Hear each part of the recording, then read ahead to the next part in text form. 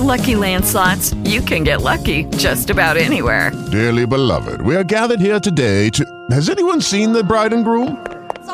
Sorry, we're here. We were getting lucky in the limo and we lost track of time.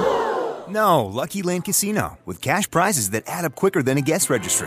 In that case, I pronounce you lucky. Play for free at LuckyLandSlots.com. Daily bonuses are waiting. No purchase necessary. Void where prohibited by law. 18+. Terms and conditions apply. See website for details. With the Lucky Land Slots, you can get lucky just about anywhere.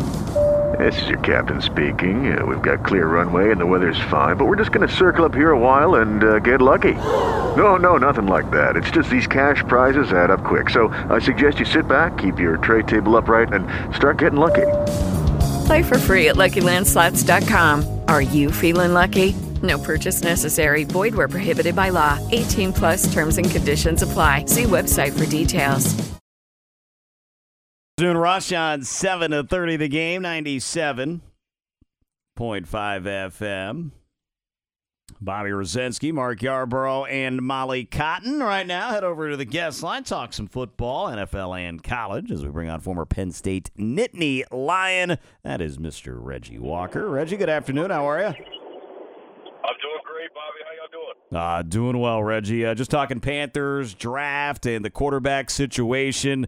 A lot of mocks. Probably the most, Reggie, have had Carolina going with Anthony Richardson out of Florida with the 9th pick. Is that a pick that you would sign up for if you're Carolina? No, I don't think.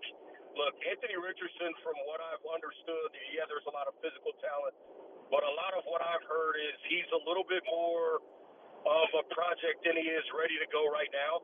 And I think for this football team, you've got a defense with guys like Brown and Chin and Burns. Obviously, they've got to figure out what they're going to do with Shaq Thompson on the defensive side of the ball. Obviously, Dante Jackson just got a new deal as well. J.T. Horn eventually going to have to get paid. You've got a defense that has a lot of pieces right now, and you need to try to win right now. And if Richardson's not a guy that's ready to plug and play right now, which, personal opinion, I don't think he is. Can I be wrong? Absolutely. I don't think that is the right direction to go for this football team. I understand that they need to find a long-term solution at the quarterback position. And if you want to go all in on going in the draft, I get that. But if that's the case, then I guess you got to give up the farm, go up to number one, get the guy you really, really want and like the most, and then hope it works out. But you can't stay at 9, end up with a project, and be a little bit wrong in that maybe he doesn't turn out, or it takes him, because what you can't have if you're this football team is a Daniel Jones type situation where the first 4 years are worthless, year 5's good, and now you got to decide whether to pay a bunch of money based on that when you've already paid all those guys on defense. So I think they've got to be careful what they do there. I would not be the one, if it were me, looking to sign up on the Anthony Richardson pick. Reggie, just last year they drafted Matt Corral, another SEC quarterback, in the 3rd round. Injury early in camp knocked him out for the year. I didn't think they handled him very well before that with the Baker Mayfield-Sam Darnold competition. Is he still someone worth trying to see what he can do at that position? Well, that's a very, very interesting point, right? You look at, and I'm not comparing players at all here, but you look at some other guys that have been, sort of later round picks. One of the easy ones to look at is, when the team in D.C. had RG3 and Kirk Cousins, and they decided to go with Kirk Cousins, who eventually obviously left after playing with some franchise tags and the like. But, he was the 2nd round pick, and he showed he was ready to go. So they were able to go with him, and financially it was a boon for them and all those types of things. But, you look at Corral, the thing that it tells me, if they're not really ready to kind of go that route, right? Like, we haven't seen anybody come out and make the bold predictions or the comments. I heard you guys talking earlier about the Tampa Bay offensive coordinator and Kyle Trask and the whole point guard thing. We haven't heard any of that about Matt Corral. We never heard that from Mike Vrabel about Malik Willis. That's concerning in terms of whether or not they believe in those players. So if you're not ready to say things like that and really show that you believe in that player, then to me, I'm going to take that as you don't.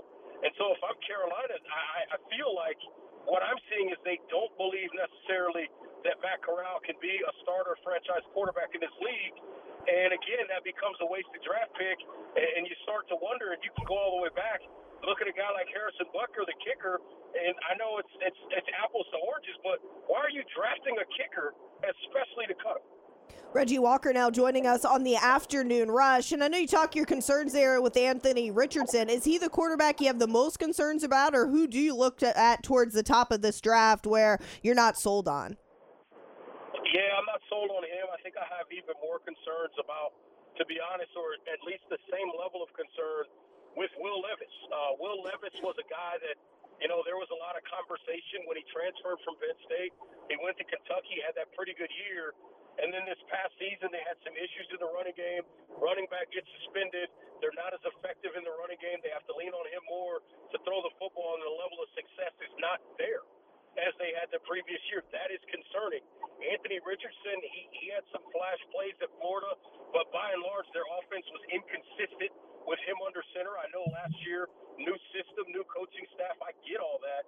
But guess what? This is the National Football League, and there is a chance that if an offensive coordinator has a great year, you're staring at a new offensive coordinator or a new quarterback's coach. So he hasn't shown me necessarily that adjustment is going to be a smooth one for him either. And everybody feels like we just want to throw a parade for the Panthers coaching staff and how Frank Reich has surrounded himself with a lot of successful guys, a lot of talent among this coaching staff. How much of a difference can this coaching staff make for the Panthers next season? I think coaching staff's a really, really good coaching staff, Molly. If you've got a solid group of players from a talent standpoint, I think a really good coaching staff probably gets you two more wins than you probably would generally have. But again, we don't know who's going to play quarterback for this team. We don't know who's even going to run the football for this team. So when you look at it from that standpoint, yes, I like the coaching staff, but it's still going to be relative to what they have at their disposal. And right now, we're still a little bit not sure, to say the least, as to what they're going to have at their disposal on the offensive side of the ball, particularly, obviously, at the quarterback position. Reggie, we heard from Ejiro Evero today speaking, and as you look at this defense as they transition to a 3-4, and you look at the personnel, and look, this might be a hard question to answer right now because the personnel certainly can change through the draft and free agency, but do you like the personnel makeup of how they can handle this switch to a new defense? Yeah, obviously they're going to have to add some guys in the draft that are more natural for some of those positions, but I feel like Brian Burns can be an edge stand-up guy.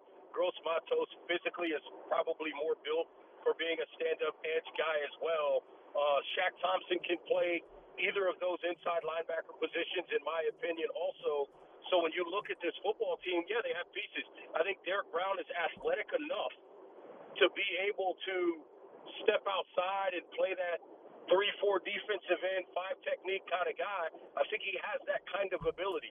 Do they have to go get some more of those types of guys? Absolutely. And then in the back end, the Dante Jackson is going to be a nickel or slot kind of guy. J.C. Horn, we know what he can be. We've seen production from all of those guys in that secondary, so not as much of a concern there. But, yeah, they're going to have to add some pieces, particularly in that front seven.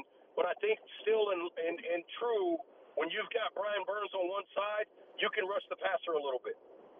Reggie, you brought up Daniel Jones a second ago. The Giants certainly got some decisions to make about him and Saquon Barkley. When it comes to Barkley, if you're the Giants, would you entertain trading him instead of tagging him or doing something with his contract?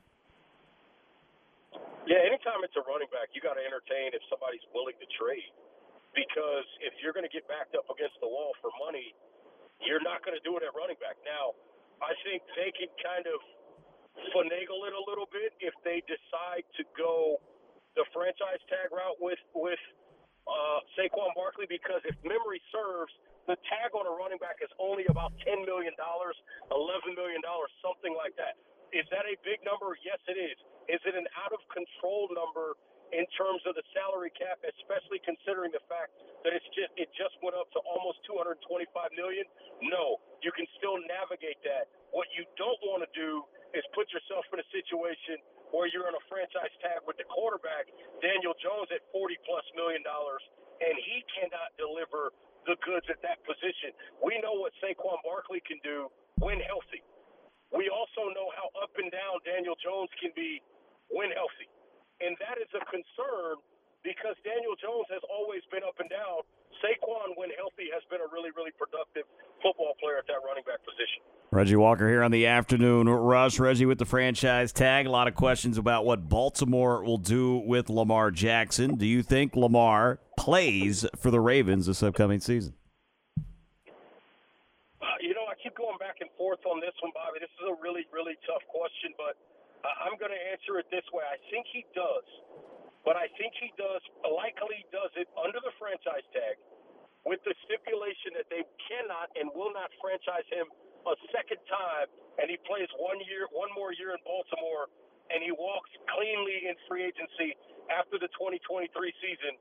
But I can see a high-level scenario where he ends up going to Atlanta or somebody like that for 2 first-round picks with that non-exclusive tag, where the other team would have to give up those 2 first-round picks.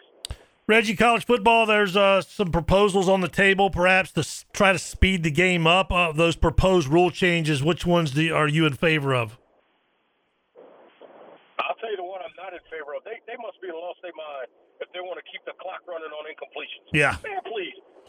That's ridiculous and absurd. What they need to do, don't nobody need a 20-minute halftime at a college football game. You ain't got that much going on. You don't have that many promos. You don't have that many people to honor. Cut the halftime down to 15 minutes. And if memory serves, the number they were talking about with the games was like 3 hours and 21 minutes. You cut 5 minutes off of it immediately by doing that. I do like that the clock continues to run on first downs outside of 2 minutes. I would keep that rule in place. And then other than that, there's not much else you can do without fundamentally changing the sport. But there is no way on God's green earth I'm going to agree to keeping the clock running on incompletions to speed the game up. That's not going to help anything. Reggie Walker, former Penn State Nittany Lion. Follow on Twitter at rwalk13. Reggie, always appreciate the time. Thank you very much. Anytime, guys. Y'all take care. I was waiting for a shot. I know. That was it. Shout out to his suite at the Ritz-Carlton or something like that. I thought maybe we would get there from Reggie Walker, but always appreciate Reggie's time. We got an hour to go. What's trending? Coming up next.